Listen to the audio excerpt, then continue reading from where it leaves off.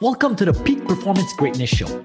I'm Christopher Dedian, founder and CEO of Dedian Enterprises, Inc. We are committed to optimize people's performance with tools such as peak performance speaking, coaching, and consulting programs for a worldwide international community.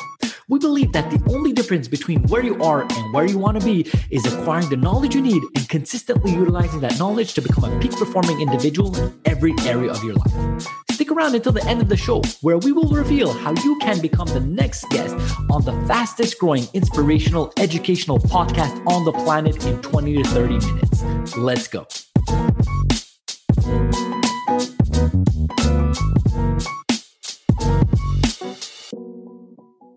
Hello, welcome back to the Peak Performance Greatness Show. I am your host, Christopher Dedian, and today I am so blessed and honored to have Michael Eakman II, who is the founder of Adapt Wealth Partnership, which is a wealth management firm that helps entrepreneurs, professional athletes with their money journey. My brother, how you doing? Good. How are you doing today? I am blessed. Thank you very much. Michael, I gave a little introduction to the community over here of what you do, but can you go a bit more in depth of what you do, who you are, so on and so forth? Yeah, absolutely. So we started Adaptive Wealth Partners to really give our clients the opportunity to learn how to save and manage their money, how to make it grow, how to bring high-level resources that a lot of firms only give to clients that have multi-million-dollar accounts to people that are really just starting out in their financial journey. And we decided that we wanted to help focus on business owners, because I think that as a business owner, you're putting so much time and effort into your business, you don't know how to build wealth and how to turn that journey into a strong financial picture for your future.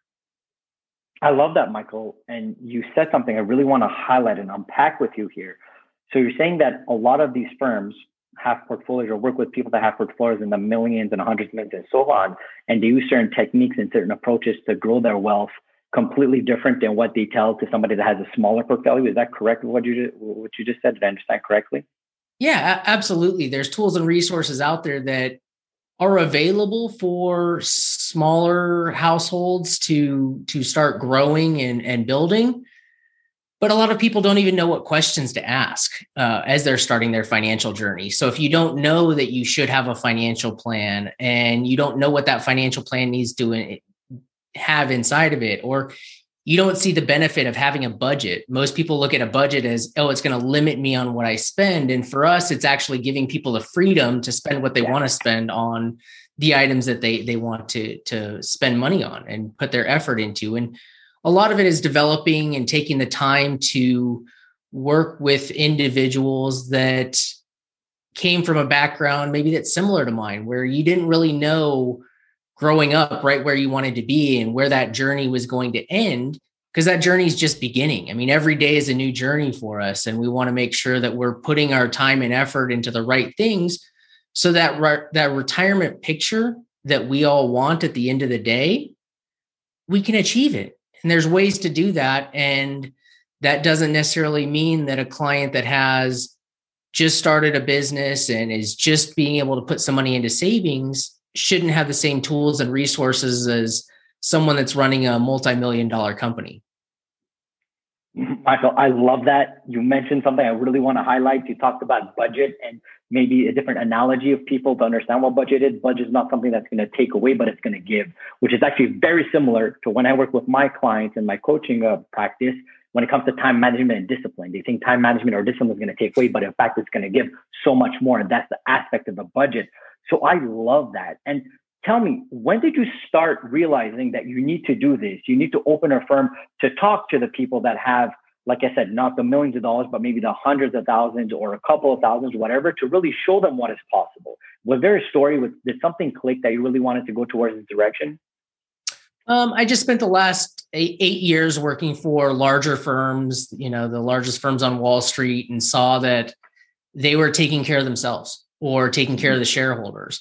And for us, the meaning of a smaller firm is that I can spend more time with the clients that I want to work with and that want to work with me, versus just looking at the bottom line of what the profit and loss report is. Now, that's always important. We got to understand that I got to pay the bills in order to do that. But at the same time, I view it as there's an opportunity for clients that are of a younger generation, or not even young, but just, under 50, that are going to be inheriting millions of dollars from parents and grandparents. And just like when someone wins the lottery, they go through that money. The average, I think, is 2.3 years that they've gone through their full lottery winnings. Well, what happens when you inherit $1 million? Probably the same numbers, because you're not prepared. And here in the US, I believe we do a terrible job of coaching people to be ready for a strong financial life during school or even as a young adult. And I think that that's just that piece that's missing out there. And we have to be able to fill in that void. And sometimes that means doing work that's not going to pay us as much as other work, but it's just as valuable and just as important, if not more, because we can now change generational lives versus just holding on to, oh, well, this client has $1 million in their account. Well, what does that mean if you're going to pass it on to the next generation and they're going to be out of it in 2 years or a year? Let's build the foundation for everyone and establish the financial skills necessary for people to be successful in life.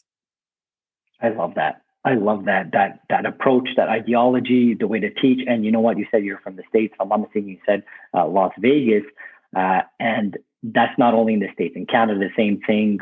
Definitely, there's a lack in education system of teaching people of how to be wealthy in the mindset of wealthy, not financially having the money, but knowing what to do with it once it's there, or how to cultivate it and how to grow it. And I do know that you work with a lot of athletes. And I wanted to mention that for the people that are just listening, for the people that are viewing over here, Michael has 3 major sports trophies in the background: the baseball, the NFL, and the basketball trophies. And I do know that you work with athletes, and you just did mention that an average, when people win the lottery, they save their money that they've saved for like 2.5 years. And we do know with athletes that is a situation as well. When some athletes come from a less affluent background and then they get an immense amount of money and they lose it right away. How do you deal with that? Is it something you see in a consistent basis, or it's getting a lot better? How do you deal with some of those clients, and what can you speak about that? So it is getting better, but it's not quite there yet. I mean, being a professional athlete, the viewpoint is that you're making a lot of money, which you are. You're making a lot of money. But the issue is, or one of the main issues is, you're spending on average 3 to 5 years as a professional career, right? So you spent the same or less time as a professional athlete than you did as a college student, right? And it's not just enough time for people to really build those financial resources and tools and that concept of building wealth in their mind, especially when you're an athlete and you want to hand off all that work, right? You're an athlete. You want to focus on being an athlete. During your in-season time, you're not very reachable. So a lot of it is just putting together the time and the effort to build foundations that are simple to understand. So even though a financial plan might be 60 to 100 pages long, let's face it, most people don't read past the first 5 if they get that far into it, right? I mean, it's stuff that I might be interested in reading, but most of my clients are like, this is French. You're in Canada, so maybe Spanish to you guys up there. But when we're looking at it, we have to make those plans as simple as possible. So we use simple plans. We know that working with performance coaches that have dealt with athletes, that we can generally keep track of 3 tasks at a time. And only 1 new task at any one time can you actually learn and process and become a habit with doing. So we want to make sure that our clients are seeing that as well. So if I'm coaching my teams and my employees to do that, we want to make sure that the client plan is on pace with that. So when we ask a client to do something, we don't give them a list of 10 tasks that they're going to need to do. We sit down and we say, okay, well, based on where you're at, based on where the market is, this is the one thing that we need you to do next. And by doing that, it starts having people take control of that financial process in their own household. And we bring that to our clients that are athletes, and a lot of them really enjoy that process and see great results because they're able to start learning how to manage money and learning how to make better decisions. And there are gives and takes. I mean, when we're talking about spending money on nutritionists and trainers and doctors and recovery, that's an insane amount of money to normal human beings. And we've got to make sure that we've got those things there, because that's going to facilitate additional earnings and additional income later in life for those athletes. But we also want to make sure that they're set up for the next generation, right? That next service of where they're going to be in life. What do they want to do after they retire?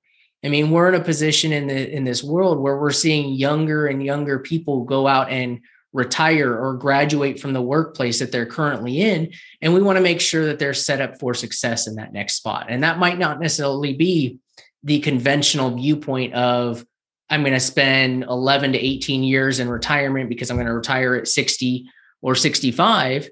And we want to make sure that no matter what that client's got on their page next, we make that financial plan a living, breathing being that adjusts for what they have going on in life. And it changes. You got to be flexible, and you have to be able to sit down with clients and sit down with employees and focus on what's important. And it's not always about what you can make in an investment. Sometimes you're saving them more money by paying less in taxes or understanding how to inherit money, right? Versus how it's currently set up, right? So you can make changes to how you inherit the money to cause you to pay less in taxes. So all of those things, especially when working with athletes, understanding the taxes and situation that they're in and the lifestyle that they're in, we can make those adjustments for. Michael, I love what you're saying, and I'm vibing with it. And predominantly because what I understand is that you're coaching your clients. You're not just telling them, hey, do this, do that. You're teaching them how to go about it, how to create generational wealth, and how to put the systems and structure towards that. And furthermore, previously you mentioned that, it's okay to make X amount of money, but the reality is how you make your money is so much more important than how much you make it. And now I know that you were obviously the CEO and you have a team under you at your wealth management team here. How do you teach that to your team members? Like, obviously you're in a very, very, very money-driven industry, and it's really important sometimes, the big boys showing off and all that, which I'm sure is a part of the game, which is perfectly okay. But how do you keep that ideology? Because hearing what you're saying, brother, I would invest with you tomorrow morning just from the authenticity that I'm feeling. But how do you teach that to your employees? How many employees do you have? What's your structure with that? So we've got 4 employees currently working with us. We're growing. We're looking at moving up to the Reno market with another employee. We've growing an office in another part of the state will be definitely a different challenge for us in terms of not a bad challenge, but a good challenge, right? Like what I can wake up to and get ready to do the next day. So we keep small teams. I want to bring employees on that have the values that we've instilled in the current team to the future. I don't want to bring someone on that's not going to be the right fit for our clients. And I'm okay missing out on some clients by doing that because I know that we're going to have to sacrifice on the quality. So for us, it's about hiring the right people. And then it goes into training, and the training's never over. So we work on training here in the office where we'll listen to each other's calls to clients, and we'll understand what's going on and have conversations about how to make a conversation more relatable to people that are investing. Because let's face it, just like reading that financial plan, if we were to look at the investment portfolio, that's where I love doing my work. But not everyone's that way. Not everyone's going to wake up and check the market as soon as they're up in the morning to see what happened overseas before the market here opens. So we've got to understand that. But again, it's focusing on what's important to the client, right? So we keep a 3-step plan where we're trying to get our clients to keep the appropriate amount of emergency cash as the first step. Build out the emergency cash so that when something happens, you get traded or you have a expense that's unexpected in your household, you have the money to do that. And don't keep that money with your financial advisor. The reason that financial advisors tell you to move your emergency cash to them is because they get paid a percentage of that cash each year to sit there and manage it. Well, it's earning what, 0.01% in the bank? Maybe it's earning 0.25, so a quarter of 1%, but it's costing you 1% to have them watch that money for you. So you're not really making any money. So we want to make sure that our clients have the first step taken care of before they even start as a client. And if they don't, we set up a plan for how we need to take care of that emergency cash and how to get them in a position to where they have 6 to 9 months worth of expenses saved up. And it's not just kind of their bills, right? So it's money that you want to go on vacation with every 6 months, or it's money that you need to use to pay for your car insurance every 6 months. And we want to make sure that those numbers are included in that and that you don't have to change the lifestyle if something changes in the world. I mean, I've gone 8 years now kind of arguing with clients about why to keep emergency cash, right? They're like, well, if I put it into the market, it's going to earn more than it's earning in the bank. Absolutely. But most of our clients that had layoff last year or got furloughed didn't have to change their lifestyle. And that takes so much stress off of a financial relationship and you and your spouse that you don't have to be in a different position. The last thing you want to do is have to cancel a vacation or a trip that you want to go on that your spouse or the kids are looking forward to just because you have something bad happen financially. So we want to make sure that that's in that place for our clients. And then we look at the second step of our plan, and that's what we call our extra spare tire fund. So that's a dollar amount that's equal to our clients' 6 to 9 months worth of emergency cash, but it's earmarked to take advantage of downturns in the market, right? We know, historically speaking, research-based, that there's 38 times in the last 70 years that the market's had a downturn of 10% or more. So the downturns are going to happen. Most people are worried about the times that the market's down 40% or more. Well, but that's only happened 3 times in that same period. And financial advisors that don't understand that and don't coach their clients to be able to take advantage of those opportunities are missing out on growth, and their clients are frankly underserved because their financial advisor doesn't want to talk about the downsides, right? There's a reason they call it life insurance and not death insurance. Death insurance doesn't sell, but that's what happens in order to get the money. So when we talk with our clients, it's my job not to just have the fun upfront, yes, the market's moving forward conversation, but it's also my job to be able to have the downside conversations and talk about what's really going on out there. And that takes us to the third step of our plan. And the third step is simply what we call our 10% down, 10% in. So when the market does have a 10% downturn, we take 10% of that extra spare tire fund and we invest it in their portfolio. Because we know that just like human nature, you can't be scared of something at the same time as you're happy about something. You can be close, but you can't be in that same mental time frame with both opportunities. So we know that if our clients are buying in when the market's down and they have a strategy on how to buy in when the market's down, we've just coached them through a whole process of building wealth. Okay. Well, I mean, so many things you just said kind of blew my mind. From the last 70 years, 36 down times, more than 10%. And obviously, you make your money when they're down. You make your money on the buy. And you did mention as well, don't necessarily give your money to a manager that's going to give you 1.5 return on it. And that being said, my question to you over here is, what is currently one of the best places to invest? And I know this is a very vague, open question, but if somebody asks you that, what would you direct them towards? Is it real estate? Is it stocks? Is it bonds? Is it Bitcoins? Is it X, Y, and Z? What would you talk to that when we talked about percentage return wise? Yeah, so I think the biggest answer is that you need to be investing appropriately to get your returns. Okay, so that you need. So if you don't need to get 15, 20% a year, you don't need to invest like you need to get 20 or 15 or 20% a year.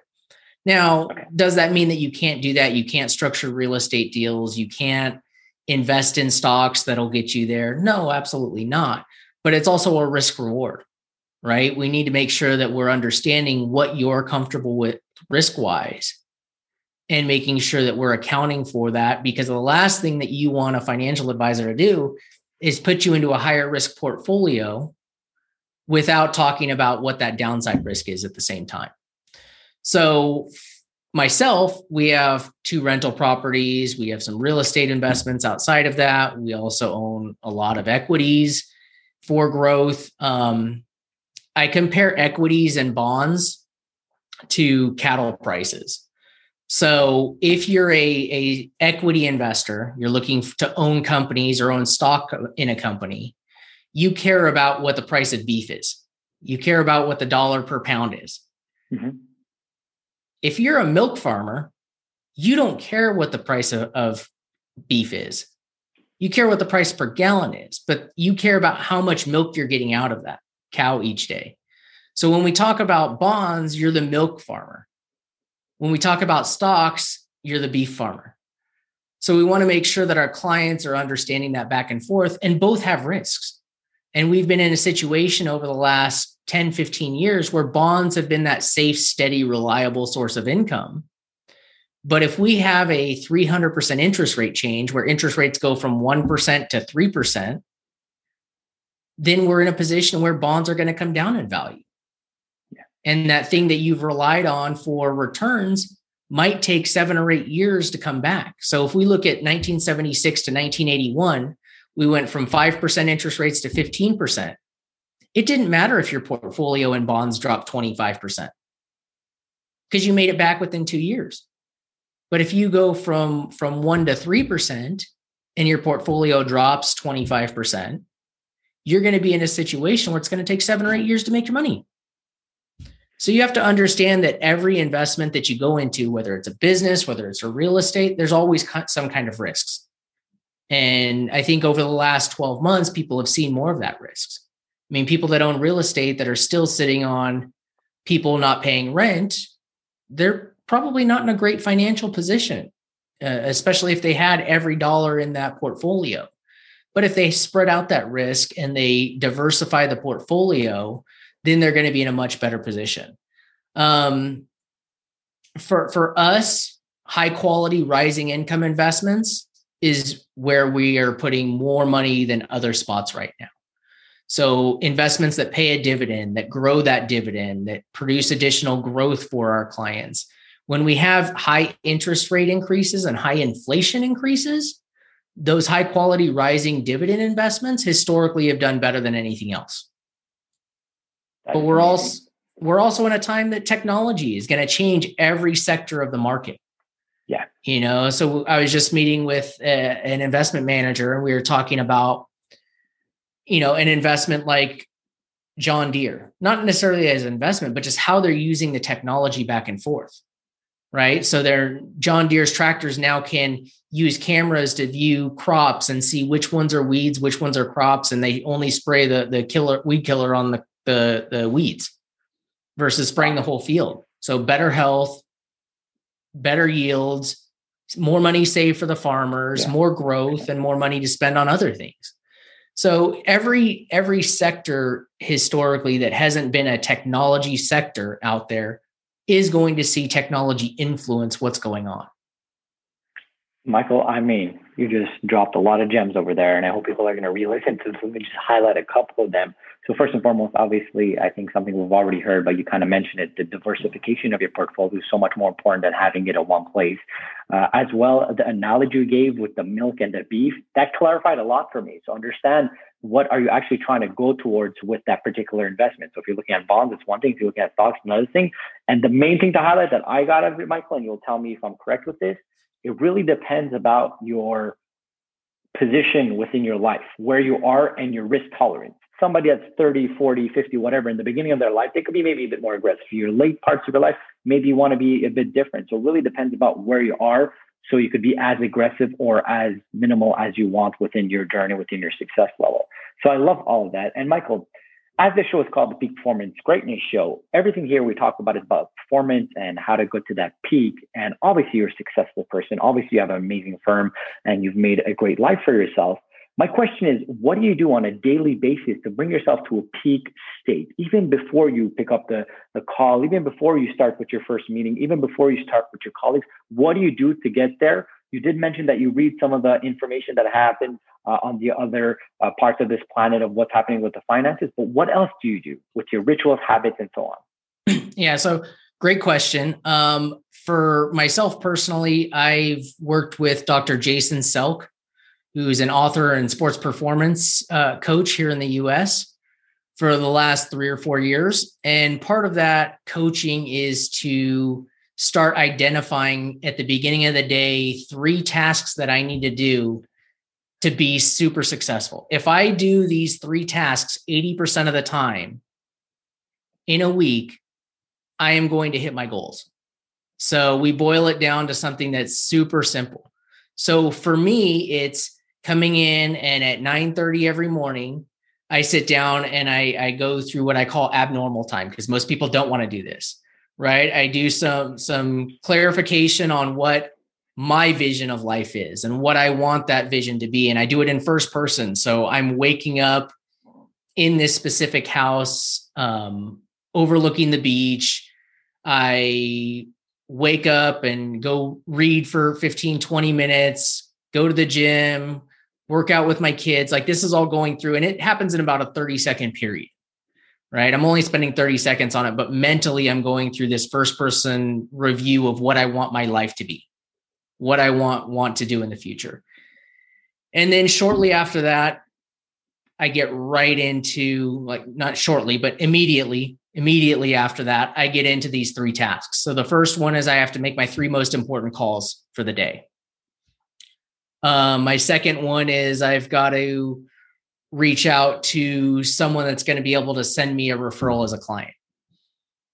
And the third one is being able to get an article written or spend 15 minutes writing an article that I can post onto the website blog and send out to our clients and prospective clients about what we need to do. And all of that is done within 45 minutes. So immediately after that, I'm making a list of what my 3 most important calls are the next day.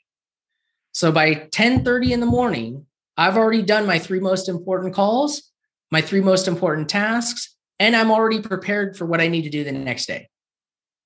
So then it doesn't matter if I want to leave work at 2 or 3 in the afternoon and I'm like, oh man, I didn't do my list for tomorrow. It's already done.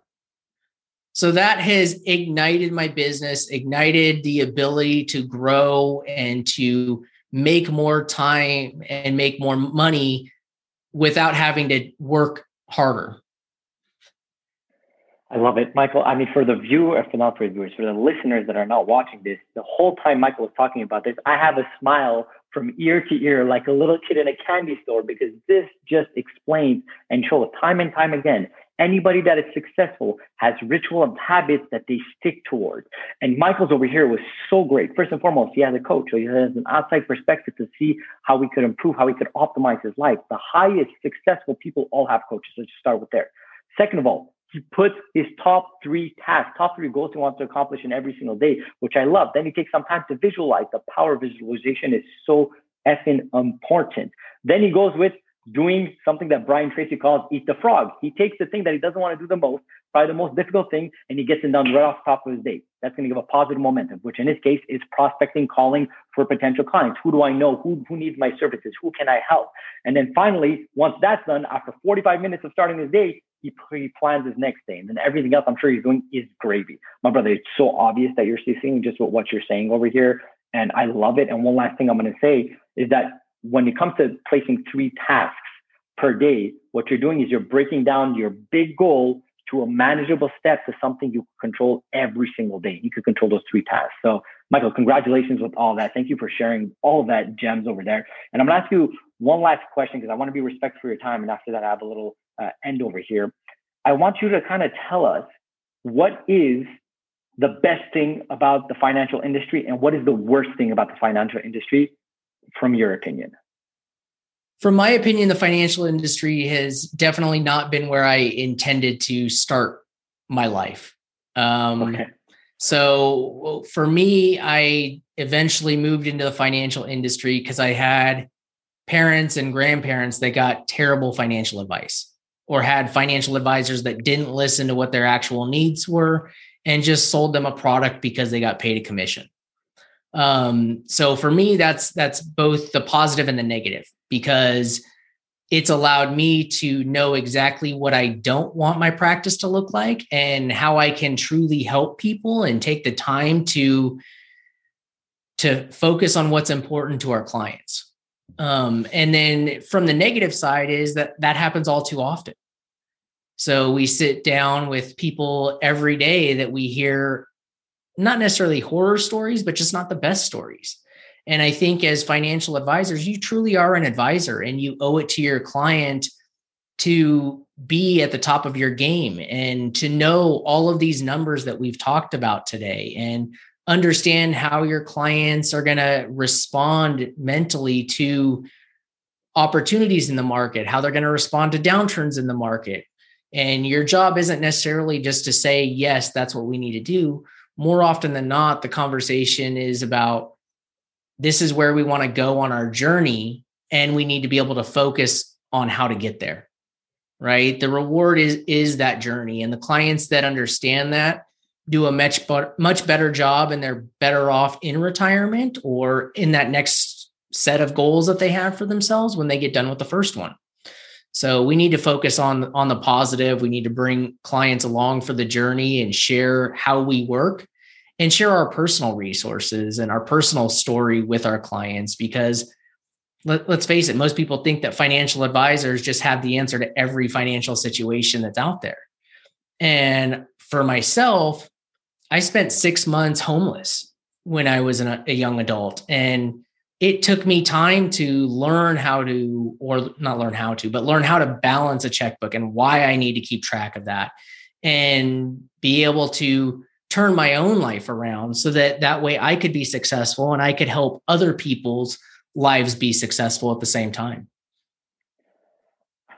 Michael, you just opened the door. I so want to go into it, but I want to be respectful for your time. The fact that you just mentioned you're homeless, I mean, that is amazing, because once again, they always say it's darkest before the dawn, and all that struggle, all that parts that you had to go through legit made you the person you are. And I do not know one single very highly successful person that hasn't gone through that hasn't been that relentlessness, that hasn't been that person that understands delayed gratification. So congratulations with all that, my brother. Last thing I want to ask you over here is, where can our community reach you? If they want to work with you, if they want to get any questions about finances, where can they reach you? Please mention that.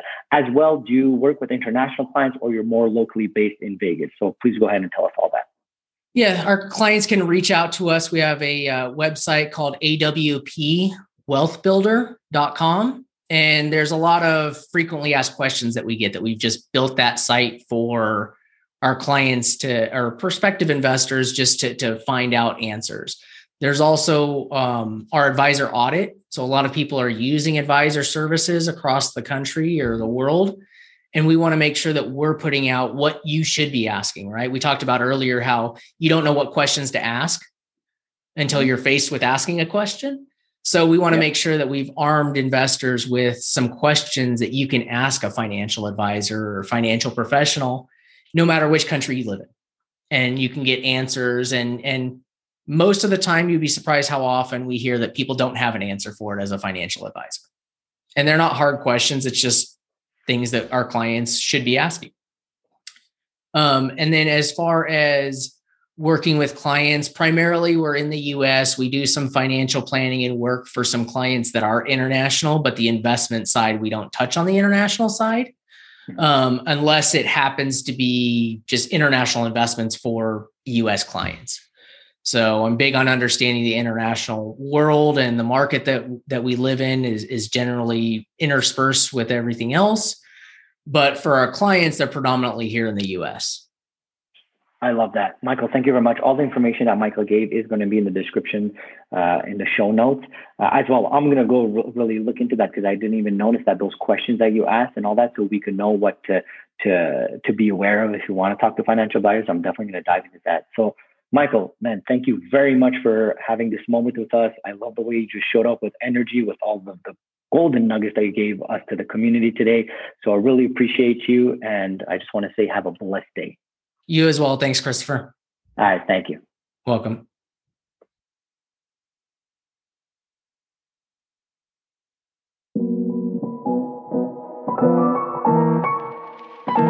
Christopher Dedan here. Thank you so much for listening to the Peak Performance Greatness Show. If If you're a successful entrepreneur or intrapreneur who would like to be on this program, please visit our website at peakperformancegreatness.com. If you got something out of this interview, would you share this episode on social media? Just do a quick screenshot of your phone, text it to a friend, or post it on the socials.